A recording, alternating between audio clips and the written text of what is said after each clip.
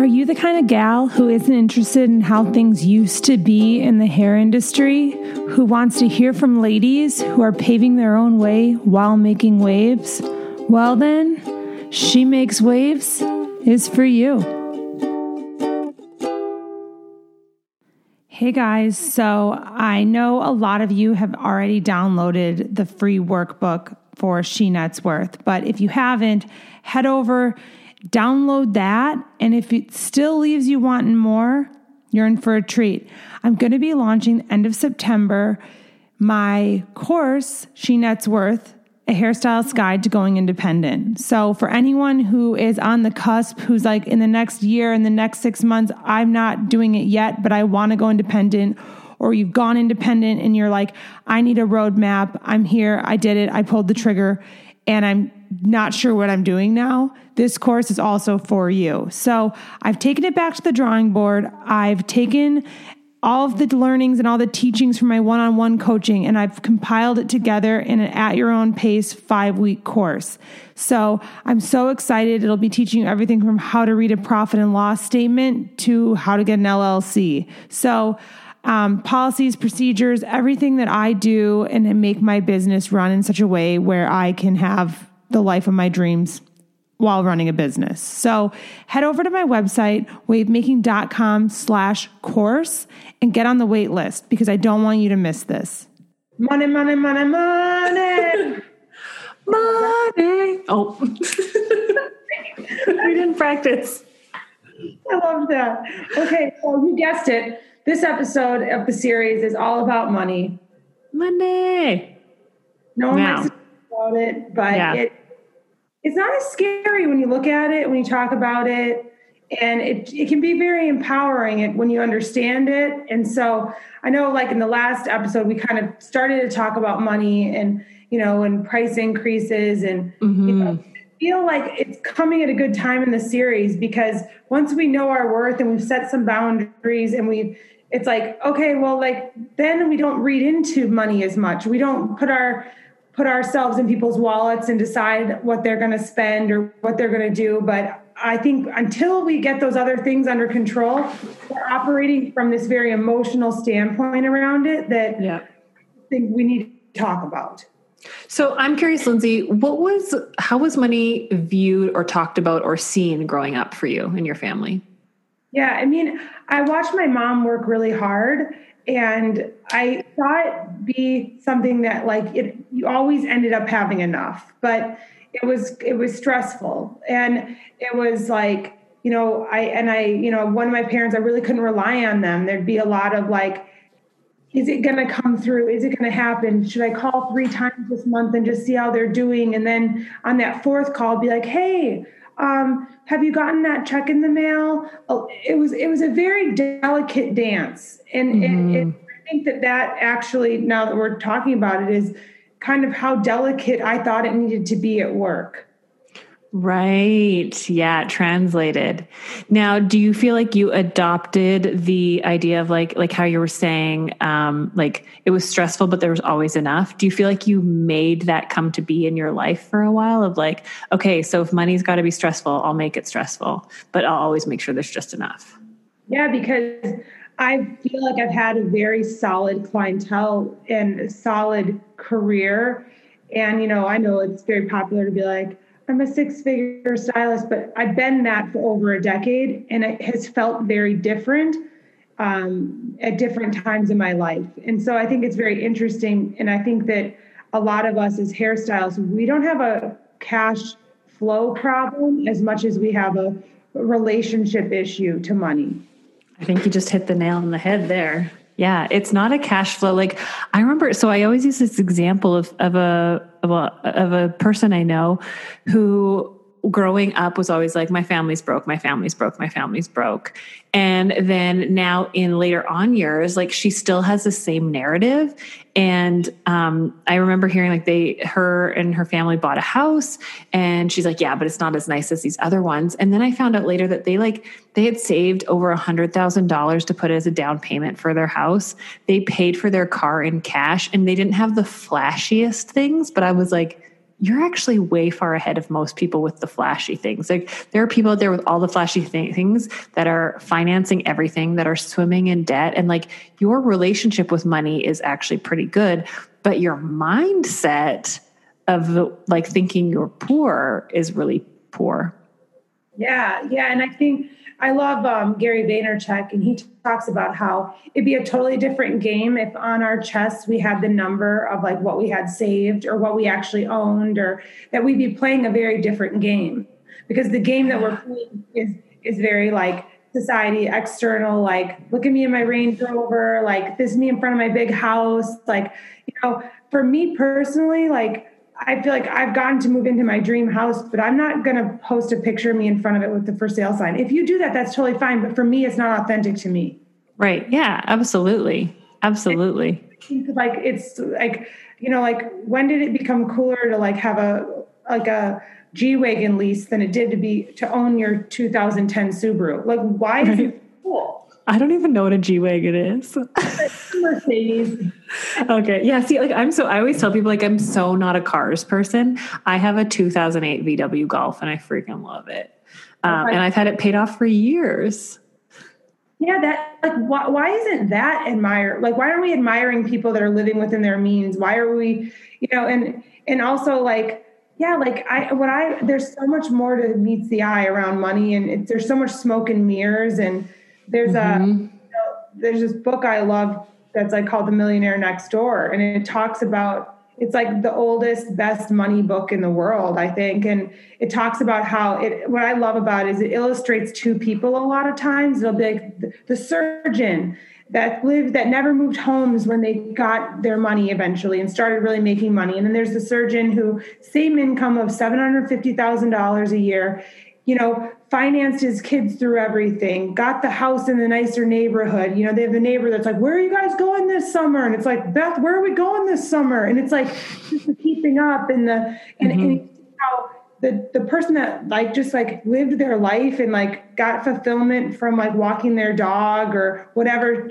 shoots, trips their trigger, that person was worth 8 times more and had that much more wealth built. And I feel like as hairstylists, it needs to be less about like, this like what we've bought for our salons or what we're doing. It needs to be more about like, are you ever going to be able to retire? Because that's the boss level stuff. Yep.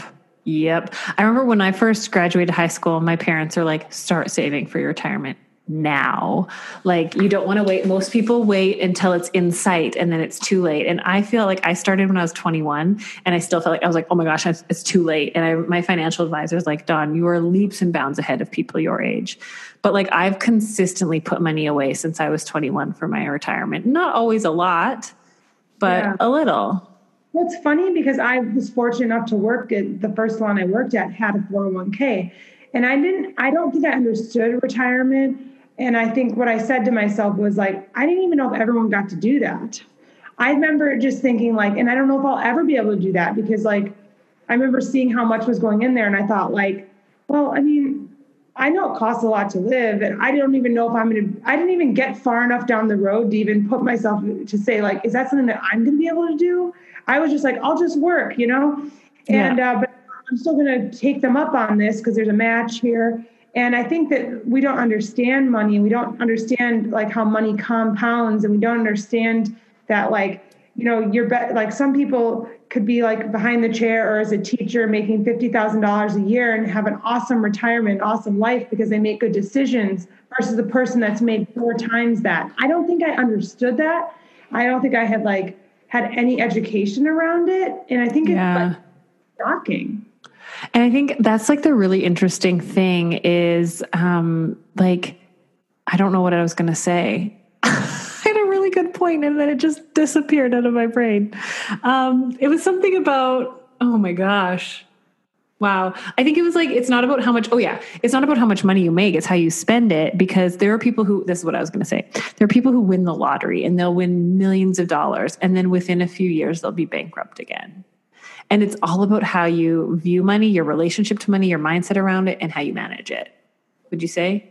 Yeah. And I feel like, you hear this said a lot, but if you think that you don't deserve to be making what you're making, you are going to sabotage yourself and you're going to spend it on other people or on things, or you're going to get it out. You're just going to get it out of your hands because you don't have the boundaries around money, because that's a whole nother thing. If you start making money and then there's people or family or there's things like that where people's expectations of you shift, Yeah. like, oh, like, it's fun to go out to eat with you because like you take care of it. And, and that stuff. And also, that's a boundary thing. And then you got if you don't feel worthy of the money you're making, like you are going to do some tricky business. That's what I was meaning by, I've had a very consistently successful career, but the way that I've viewed it and the way that my relationship to it has really evolved as I've grown up.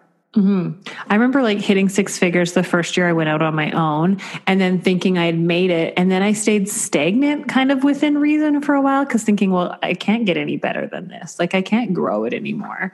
But I was having this conversation with someone recently about like, everybody wants more money. They think that's the answer. I just need more money. If I just had some more money. But if we can't, and I know I'm going to get a little woo-woo here, but if we can't show the universe that we can be responsible with what we've got, how can we ever be responsible with more? Yeah, no, I feel like that's about kind of like you have to start walking the walk before you see it in your life. And I've never seen exception to that.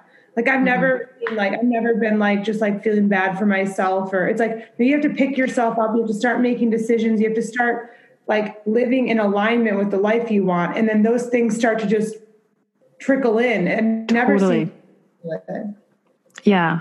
And I think that's the thing. And like, I've been victim to it being like, oh, if I just made more. And it's like, well, no, if I just learn to live with what I've got and be responsible, then I know I can have the capacity to take on more. Well, and here's one, like the one thinking that anytime you're going to go on a trip or you're going to do something, or it's like, oh, you want to, like I've done, like when we bought our condo, like a few years ago, like I remember being like, okay, I'm going to be aggressive here. I'm going to work extra, and because then I could even put more down and more down. And it's like, did that little bit more down make your monthly payment that much less that you had to do that? Like, why is your relation like, and I think we can get caught up because of the nature of our business. We're not getting a salary. We're not getting paid like the same no matter what. So you're kind of getting, it's almost for me, it was like a drug. Like I could get more and more and more. And it's like, and I felt like I was rewarded for more from like people and monetarily.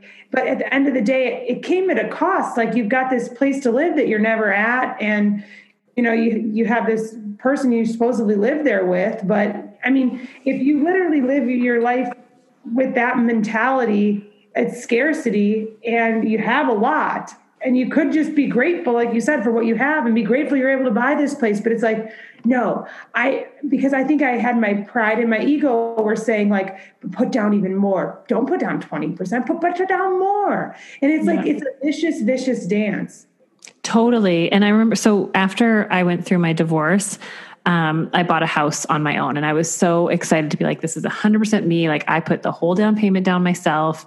I didn't have a cosigner, like it was mine. And I was really, really proud of the fact of like, it was like a very independent, cause I tend to be a codependent person, and it was a very independent thing that I did. And then the whole like kind of like panic of like, oh my gosh, this is my responsibility now. And I have taxes to pay and I have bills to pay. But then also I didn't have the mentality of paying it down more. I had the mentality of like, oh, look, I can buy more clothes. And I spent my money on clothes. I had so many clothes. And I did this whole purge shortly after I moved to Calgary 6 years ago of like getting rid of all my clothes, because I was trying to like become a new Dawn, and I was a new identity and yada, yada, yada. But I just like watched all that money go down the drain when I like cleaned out my closet. And I was like, wow, I just found a way to throw away the money that I was making to keep myself in a similar place. And I think, dang, I could have paid down my mortgage a ton. Well, and it was short-term like gratification, right? Like, yeah. Put that new shirt on from Charlotte Russe, or I don't know if you have those there. No. That reminds me of like Cleo. Do you have that store? No, but I'm thinking they're probably similar. They're like, like it would my grandma would shop there. Okay, this one's kind of like flowy tank tops, maybe a crystal belt. I don't know. Yeah, not my style. No, I mean, I don't know. I just thought it sounded funny. But yeah, like, it's like, oh, I want to feel good in this moment where it's like, and also like, that's kind of what I was doing by working extra. It's like, it felt good to have my clients be like, oh, you're making me feel good. We're just trying to quick fix, make ourselves feel good. And like, what actually feels good is to like have your future set up and to like be like living your life in a way that you don't have to worry about like working extra to make ends meet or you know. And it really comes down to, I know for me, it was like the comparison thing. And it's like, just live within your means. Like when I owned my house. The bank owned my house that I was paying back in Saskatchewan. And I loved it. It was like a century-year-old. It was 100 years old. Oh, okay. Yeah. And it was like, had cute little dormers, and it was like the master bedroom was huge, and I had a walk-in closet, and like my bathroom was like French provincial themed. And like, I was very into like that whole style. Cause it was a representation of my independence. And I was really sad moving away from it because I loved my house. And I lived like 5 minutes from my salon. And when I packed everything up for like, a dream of a better life out here, we had to live in a rental, and I had never lived in, besides like renting apartments in my early 20s. I'd always owned a home. Like me and my ex-husband bought a house, and then I bought my own. So going back to a rental was like this weird self-worth thing for me, because I was brought up to be like, owning a home was like a status thing, I guess. I don't know. And so when I moved here and we had to rent, I was like embarrassed. And you can't really paint, and like it's, carpet you don't like, and linoleum you don't like, and the kitchen cupboards, and there was no even goal of changing it because it's not mine. And we stayed in that rental for 2.5 years. And then we moved to another rental that was like, more inner city, and it was really cost effective. So it helped us save. And we put away like a couple $1,000 a month into savings, which was, yeah. And I look back and I helped Nick pay off he went to school for 12 years, and I didn't pay off his loans for him, but I helped set up a plan, and he paid off all of his student loans in under 2 years. Cause I was like, we can live really inexpensively, and I don't love where I live, and it doesn't look bougie. And maybe people, that like pride and that ego and that embarrassment all played a factor. But then like 4 years after living in rentals, we were able to buy the home we have now, and we love it. And we were able to put a good amount of money down on it. And it's like, sometimes that like short-term pain for long-term gain is worth it. Yeah. And I think you bring up a really good point, because I feel like, I feel like your house does look really cool, or like, I think my house is really cool, but sometimes what doesn't get discussed is like how much work went into getting it, and how, or even salons. Like I see your salon looks awesome. My salon looks awesome, but like people don't see like the over a decade journey of the saving and the sacrifice and the no vacations and the this and the that. And I'm not saying like everyone should do it the way we did it, but I think that realizing like with Instagram, I think people coming out of school see what we have or see what we're doing, and they don't have the story of it, and they don't have the appreciation. And like, had you and I just gotten what we have, I don't think we would appreciate it either. And I think we probably squandered it, but like, it is not lost on me a single thing that I have because of how hard I've had to work to get it. Mm-hmm. Absolutely. And I think that's maybe the disconnect is like, now with Instagram and Pinterest, we only see these beautiful salons, and I see people sabotaging their own careers over like, well, my walls aren't white, so I can't charge more. And it's like, as long as you have a clean atmosphere, it doesn't matter what the decor is. Yeah, no, like even like in my course I'm working on, the location section, it's like, it matters, but it doesn't. Yeah. I always say, like, I have a downtown Calgary salon, but it's in an old hospital, and it looks real ugly from the outside. Like, it's not a bougie high. I didn't need walk-in traffic, so I could be off the beaten path. I'm really close to a main drag, but just off the beaten path. And that's helped me keep, reasonable rent.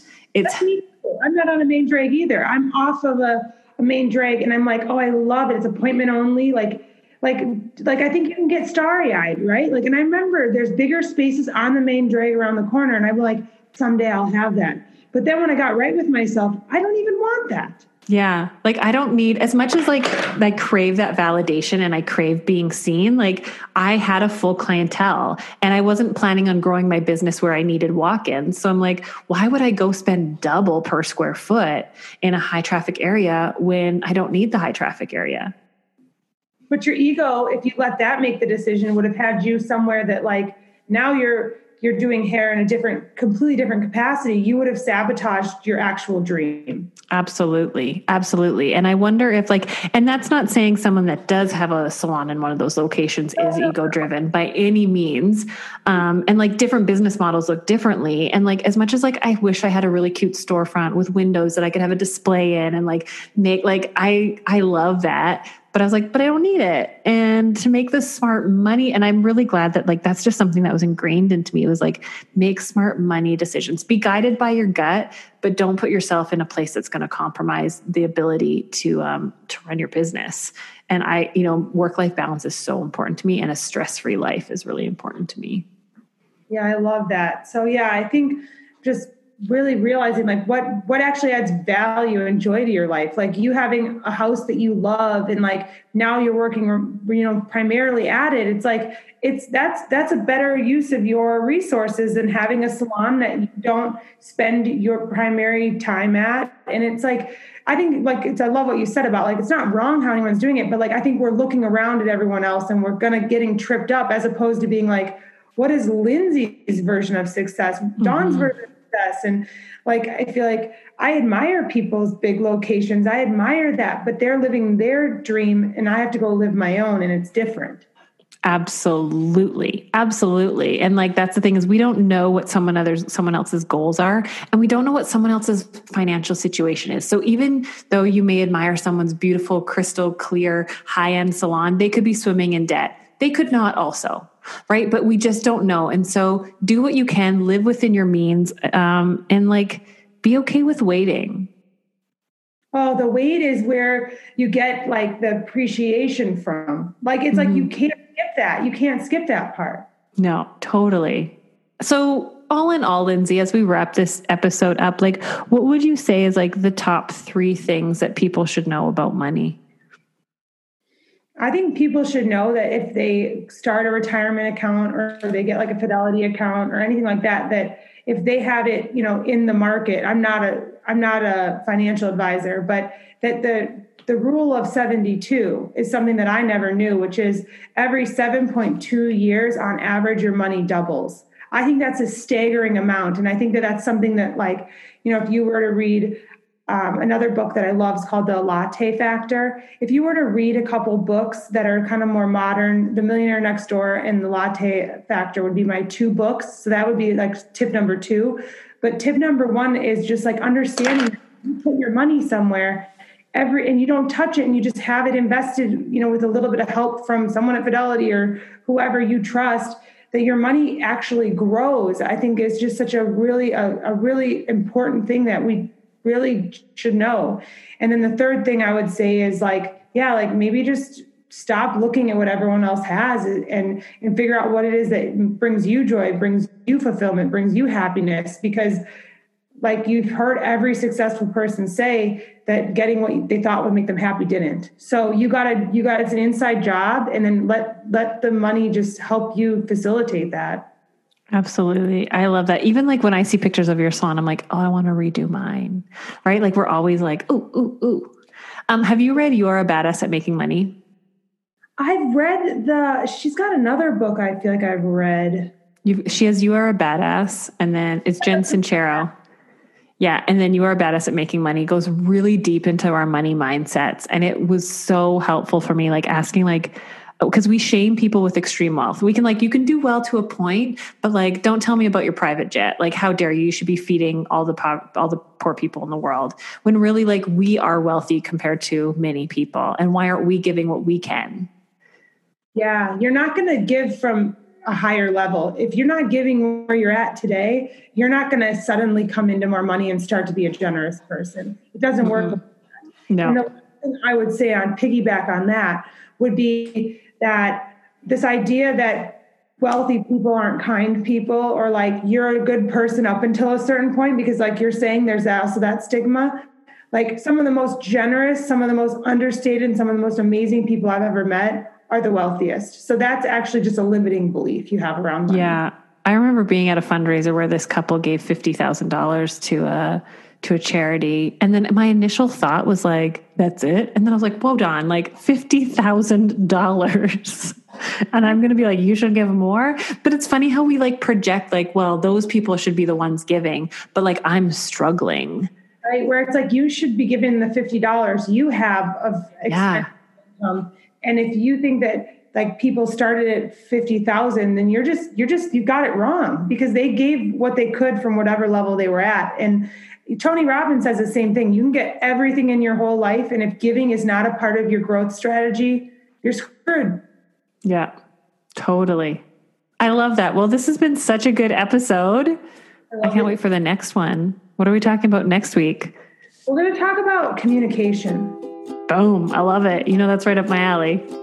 So now that we got the money thing figured out, let's hit them with communicating. There we go.